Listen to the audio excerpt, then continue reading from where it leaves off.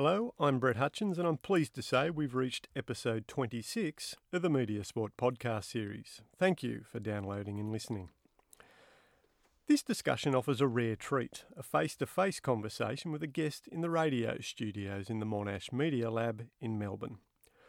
I'm sitting with Kim Toffoletti from Deakin University and the author of an impressive new book, Women Sport Fans, Identification, Participation, Representation, published by Routledge this month. It is, as once was said before the intrusion of digital publication and ebooks into our lives, hot off the presses, and I recommend it to anyone interested in sport, fandom and or feminist media and politics.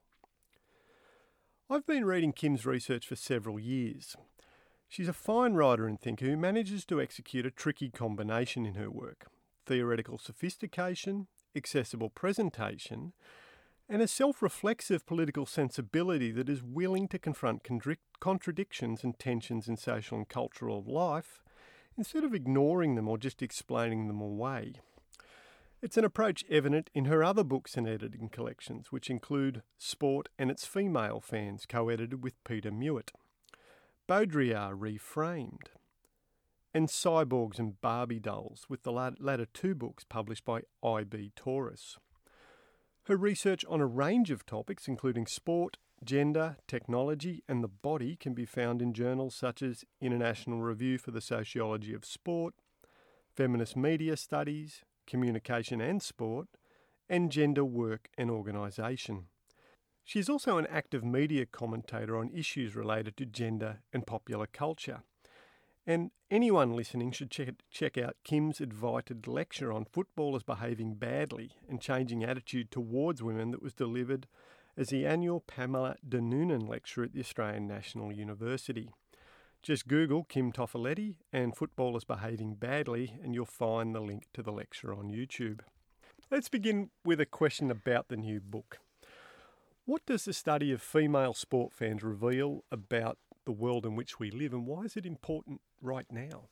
I think the book is really timely. We're at this moment where there's this explosion of interest in women's engagement in sport. We see this in Australia, we see this globally. So, in short, I think women in sport is really hot right now. And often in studies of sport, the focus really is on women's participation as athletes. And what tends to happen is we tend to neglect other ways in which women might actually be engaged in sport.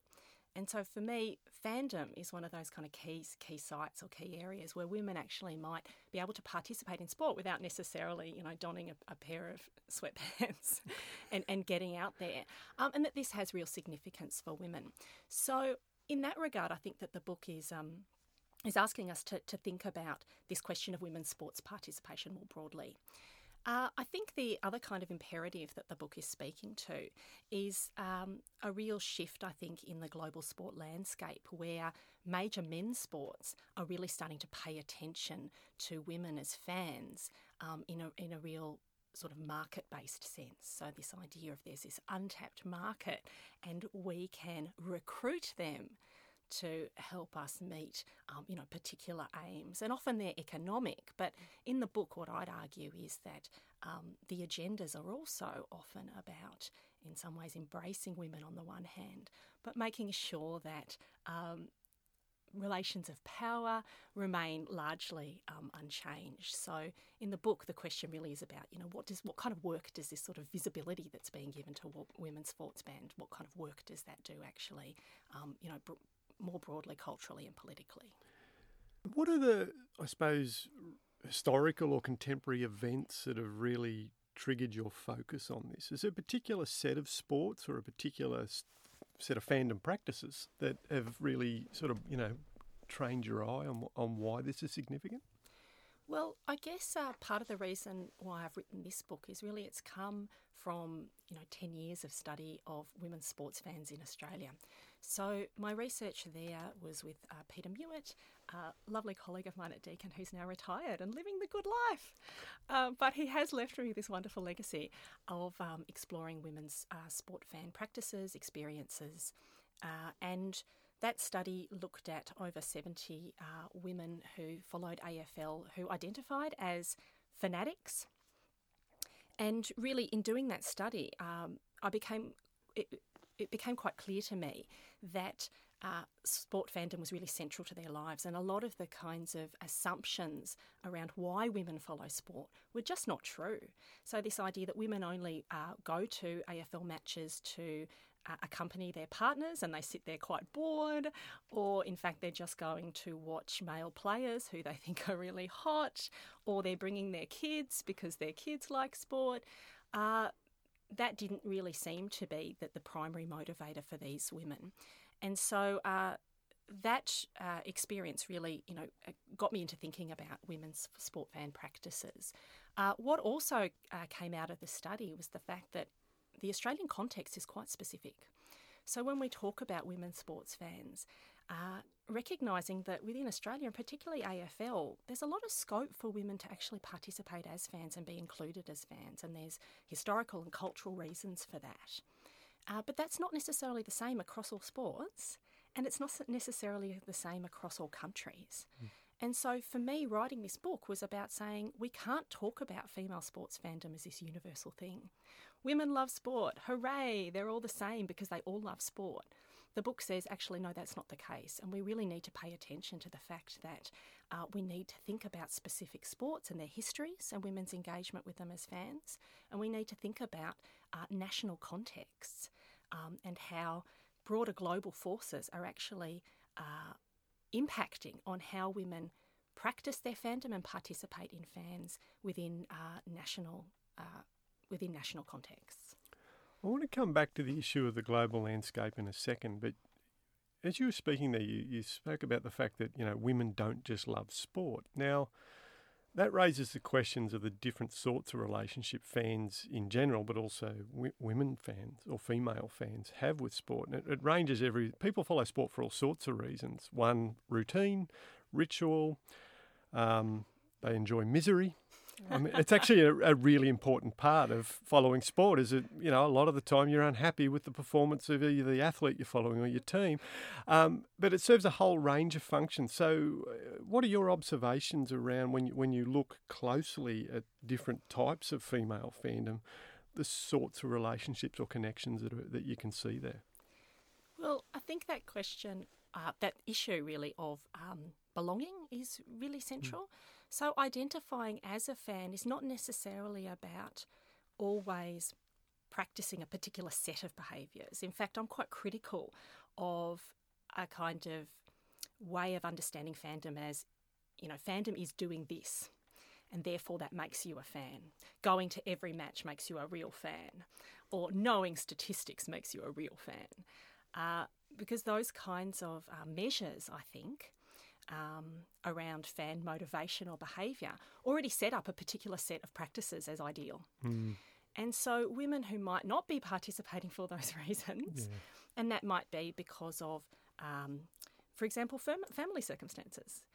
I've got 3 kids under 6 and I have not been to an actual football match for a really long time because the practicalities of doing so is actually just really bloody hard, if I'm allowed to say that on the podcast. Does that make me less of a fan? Some might say yes. But I'd say, well, look, that's, over the life course, there might be reasons why women are invested in fandom perhaps in different ways that might not involve a particular set of practices and behaviours. Women might like fandom because actually they do enjoy watching players' bodies. Does that make them less worthy as fans? So those questions are sort of valuing what constitutes fandom, I think, is one of the key things I'm trying to do here. So, well, actually, do we need to reevaluate those kinds of sets of standards in the first place?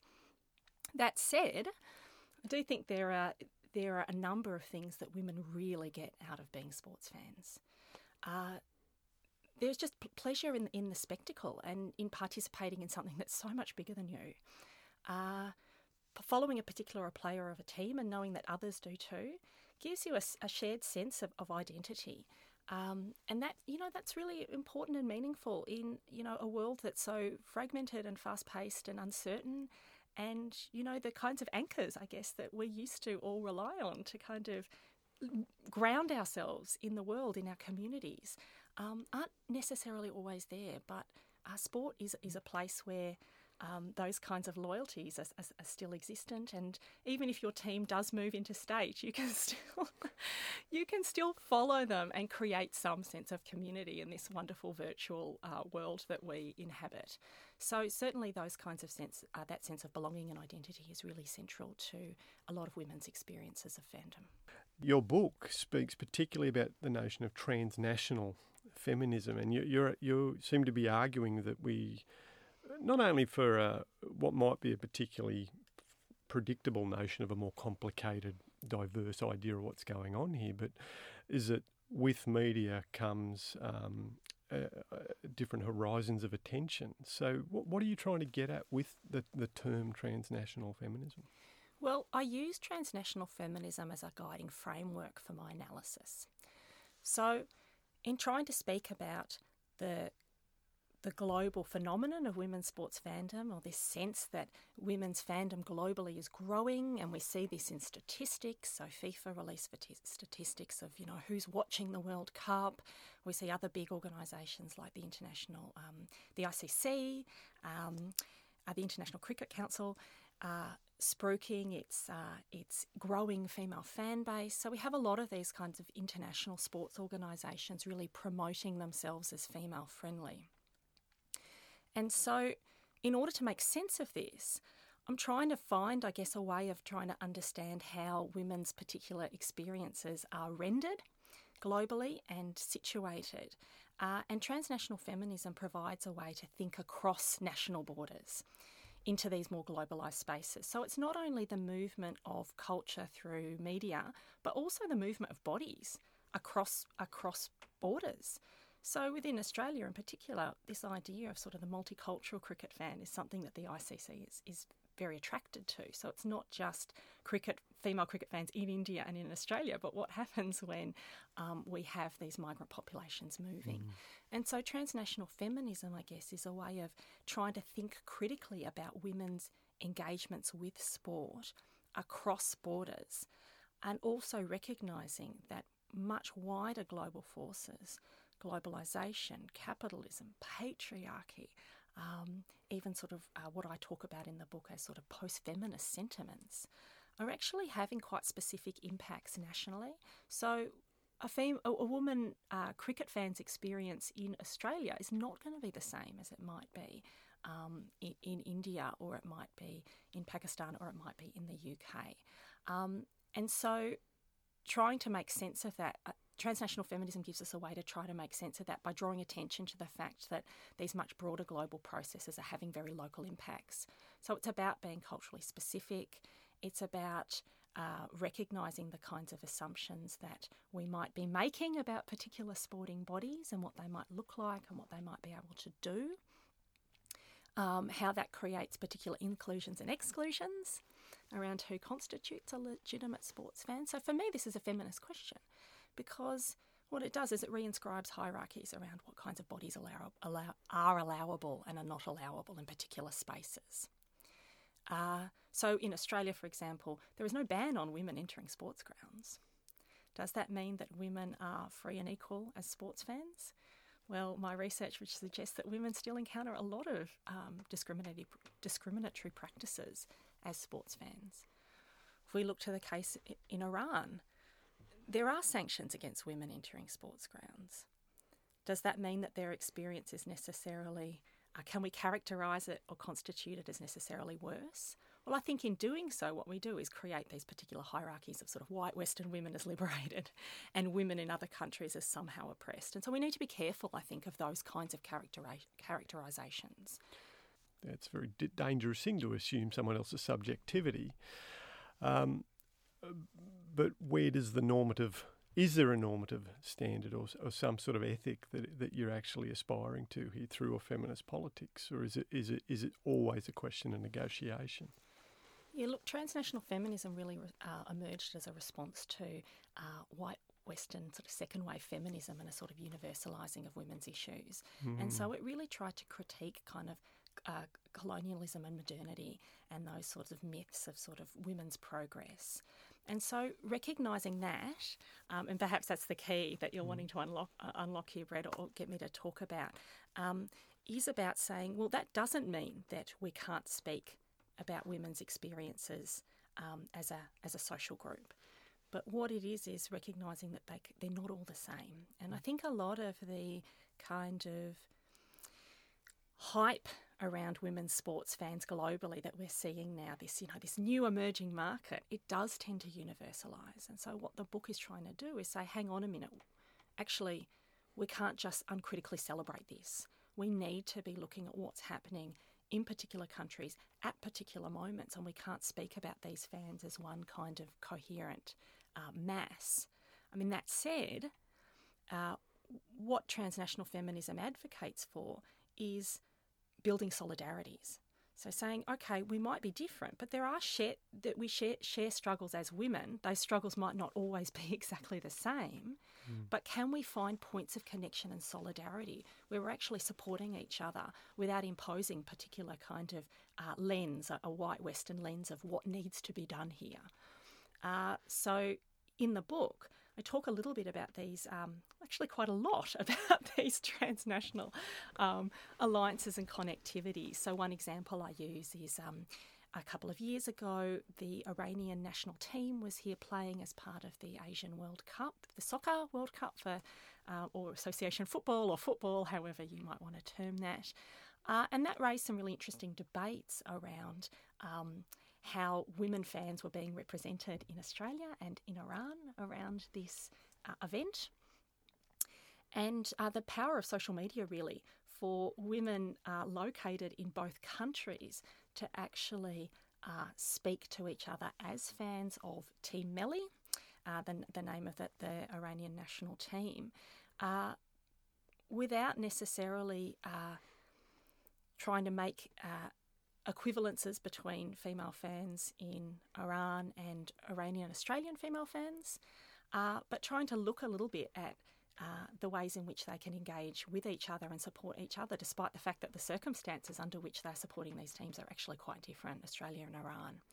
So these kinds of, I think, transnational kinds of solidarities are spaces where we can actually think really productively about how women's sports fans in very different circumstances can actually forge connectivities and find alliances through which to contest perhaps male-dominated ways of sort of experiencing sport. And that example, I mean, it speaks to the way in which the book intervenes, I suppose, in the notions of, or analyses feminist sporting politics, certainly feminist sort of analysis. But it also, the other contribution of the book is it makes us sort of look slightly differently at fandom and fandom practices. So, how do you see bringing the way you've approached women's sporting fandom, what does that do to the way we understand fandom more generally?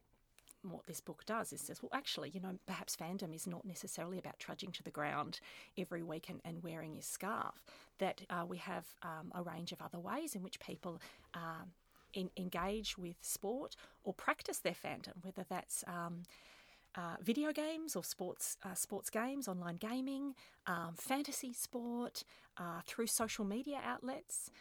So one might not get a whiff of a football ground or even sit in front of a telly, but they might be able to live stream or get live updates via mobile phones. So it's really sort of, I think, changing the way in which people practice fandom, thereby the kind of parameters through which we might understand fandom actually also shifting too. And sitting within all this is the question of why anyone would write a book about fandom, or let alone women's sports fans, which brings us to the question of your experience of sport or attitude towards sport. I mean, how does your autobiography connect with, I suppose, the sporting ground or the sporting screen? Yeah, look, I can't claim to have been an elite athlete in my past life, my former life, or even my past lives.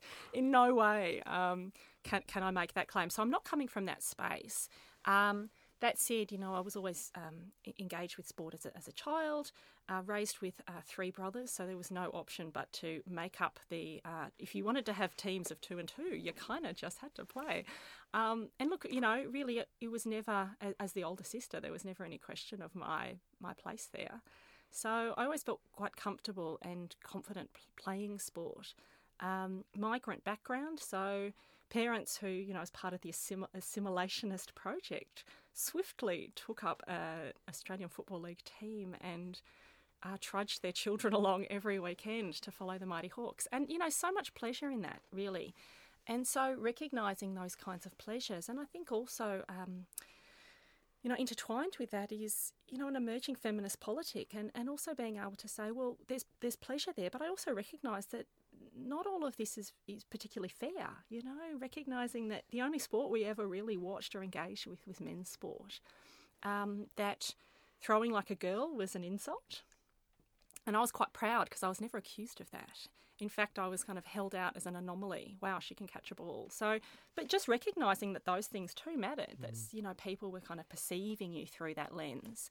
And so, as a dedicated fan, not only of AFL, also, I guess my migrant background drew me to soccer. So also a fan of the A-League, the Victory more specifically, but also, loving things like women's tennis. So I'm a real appreciator of sport. And also my own place as a female fan, I think, drew me to this. More specifically, really when accusations of sexual assault came out against AFL football players about 10 years ago, really tested me as a feminist to, perhaps question whether this is all sweetness and light, and really that, a lot of the kinds of masculinist kind of practices that are promoted in sports don't necessarily always just happen on field, but in fact are part of a broader continuum around celebrating a particular kind of masculinity, which is often involved with, competition, and that extends also to, competition for women, subjugation, control, power, those kinds of things. And it really made me question, I think, sport as an institution and masculinist sports. So for a while there, I think it really put me off sport. But I think I'm back. I'm back in a place where I'm actually really enjoying the newfound sort of pleasures in women's sport and visibility around that. And also recognising that sport can't do everything. It might not be perfect, but it can still be meaningful and pleasurable for a lot of women, even though we might see the limits of it or how it can be exclusionary in many ways for women. It's funny you raise the issue of, I suppose, footballer violence against women particularly. And I can only speak personally as someone who grew up in a different code, but a very violent sport. And, yeah, I must admit, you're sitting there with various commitments or proclaimed commitments to social justice. One can't help but feel, actually, I must admit, not only deeply ambivalent, but, somehow compromised as I've watched over the years at times. And you seem to be saying there that not that you've accepted it, but that you're in a space where what shifted there to sort of that you're actually enjoying it more than you once were? Has it been a change in the game itself? Has it been the policies that have been instituted? Has it been the coverage and the fact there is outrage about these things now when they were going on in the past and no one commented? Yeah, I think that's an excellent point, that we're at a space now where there is actually a much deeper engagement, I think, with these kinds of critical questions. And I think that's only a good thing, really. And I think it does allow us to also recognise that these things are messy and complex. And you did mention that very kindly in your introduction to me, that absolutes don't work for me. They can't help me. They don't help me understand all the really complex, messy things that perhaps we as individuals come up against in our lives, that we might believe in something, but it doesn't necessarily always follow through on our actions. And that's not because we're inadequate or that we fail to live up to our principles, but that life is complex. So, for me to give up sport entirely also means to give up time with my family, where, going to a match with my, now 82-year-old dad, to lose that ritual to me is to actually just deny myself something that matters and that's important to me at the level of the familial. And so, perhaps just recognising that it's not going to be perfect, but there's still so much significance and meaning that can be drawn from the activity. But I'd like to think that, things like the books and my research also allows a critical space to keep asking questions and perhaps, push this broader social conversation that we're having around women in sport, to keep asking questions. I think we're far from really seeing this as resolved, that somehow, there's more attention to women in sport, therefore this is no longer a problem. Women have now neatly been incorporated and we can just get back to business. I'm quite critical of that sort of perhaps celebratory rhetoric. You contribute to the broader conversation through you're an active media commentator, and someone who, as anyone who's listening to this will have worked out, is actually quite good at speaking accessibly and publicly.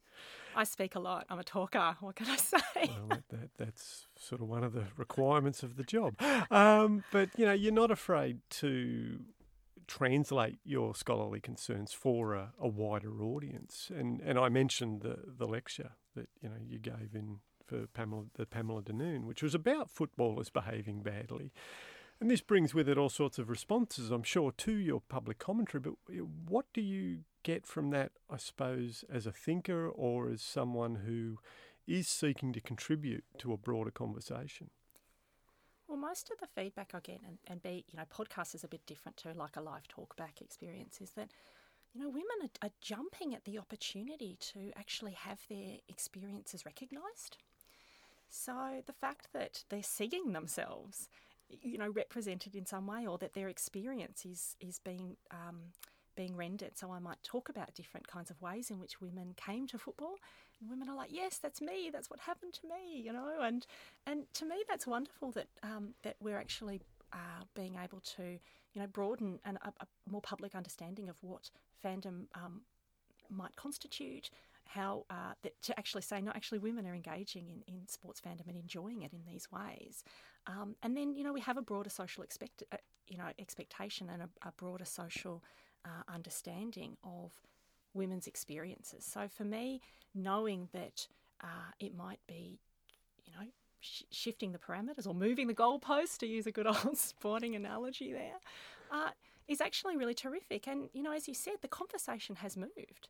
So if we can talk about women's place in sport in ways that challenge some of the stereotypes, what we do, I think, is every time we just allow the conversation to become a little bit more open, and that it can't be shut down anymore. That when they say, well, women aren't interested in sport, you say, well, hang on, there's this research and this research and this research that's saying, well, they are, and in these ways, and you can't ignore that anymore. So just being able to push the conversation into new directions, I think, is really rewarding. Have you come to this topic at the right time, or is there something going on globally in your mind that is this is the moment to understand these things? Because you spoke about the economic, but there's something more than just a market going on there. Absolutely.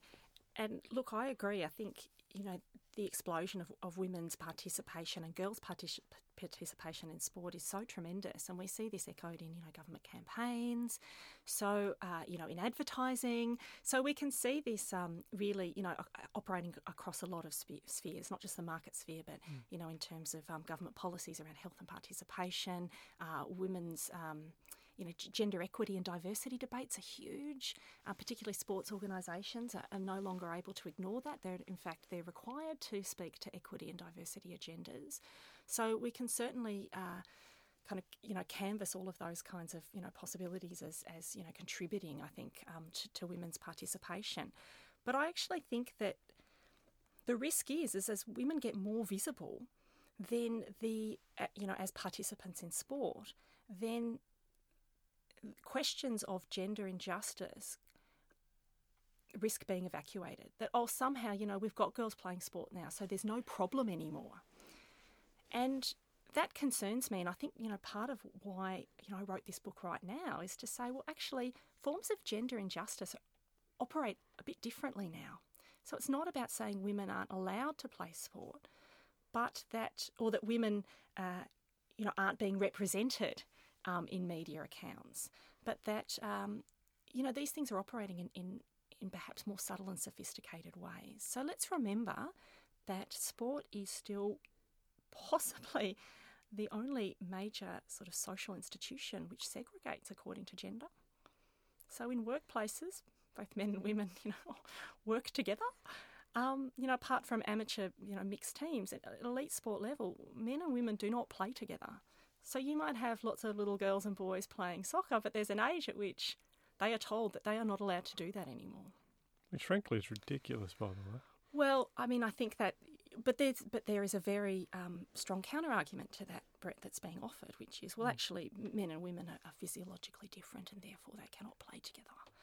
And so as a feminist, and I'm not the only one sport feminist who says this, but there's many of us who, question those kinds of assumptions around male physical strength as always being superior to female, or that in fact physical strength is the only criteria through which one might be a successful athlete.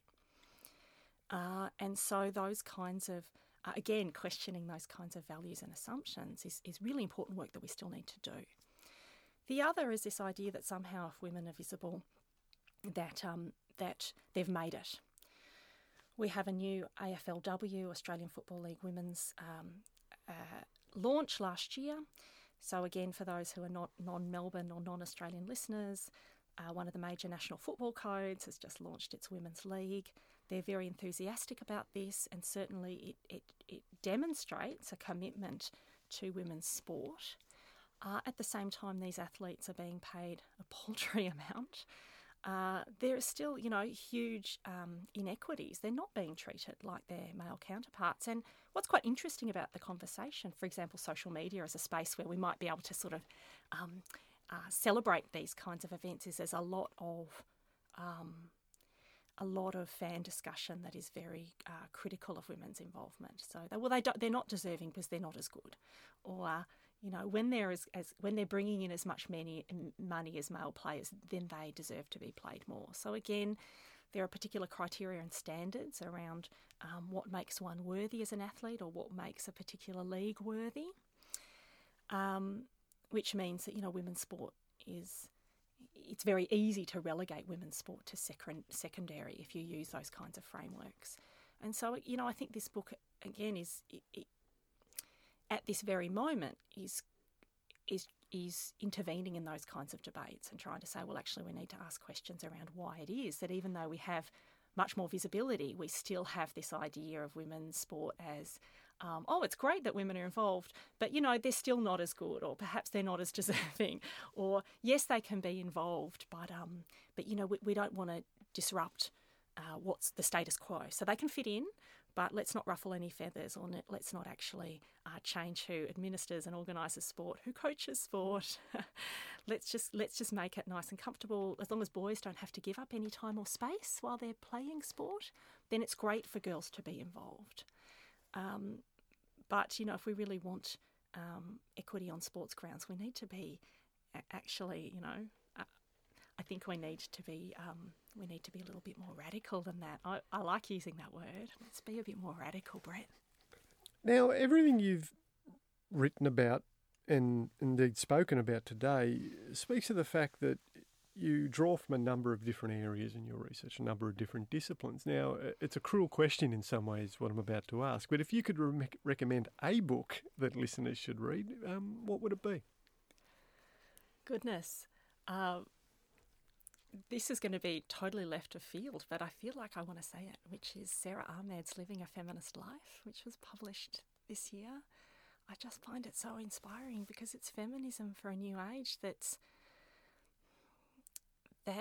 in some ways challenging us to keep up, a feminist politic in an era where we're told that, women have now made it in all spheres of life.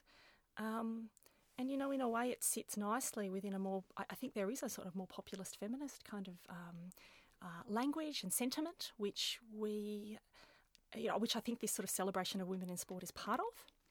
And the risk is if we simply take that as given, that we're perhaps, drop the ball and actually really seeing some of the ways in which gender inequity is still operative.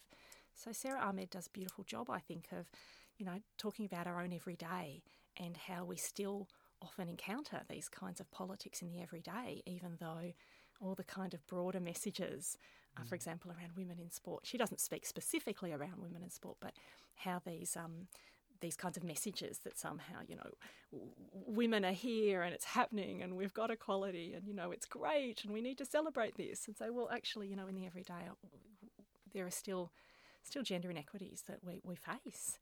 So I really love that. Can I mention one more? Well, I can't stop you. You can edit me out, though. The other book, which I'd really love to recommend, is Stacey Pope's Feminisation of Sport Fandom, a Sociological Study, which came out earlier this year. And Stacey's book, I think, is a little bit like a sister book to my book. So again, really about promoting women who are writing in this field. So Stacey's book is a very in-depth study of women's sports fans in the north of England, and she looks at 2 football codes.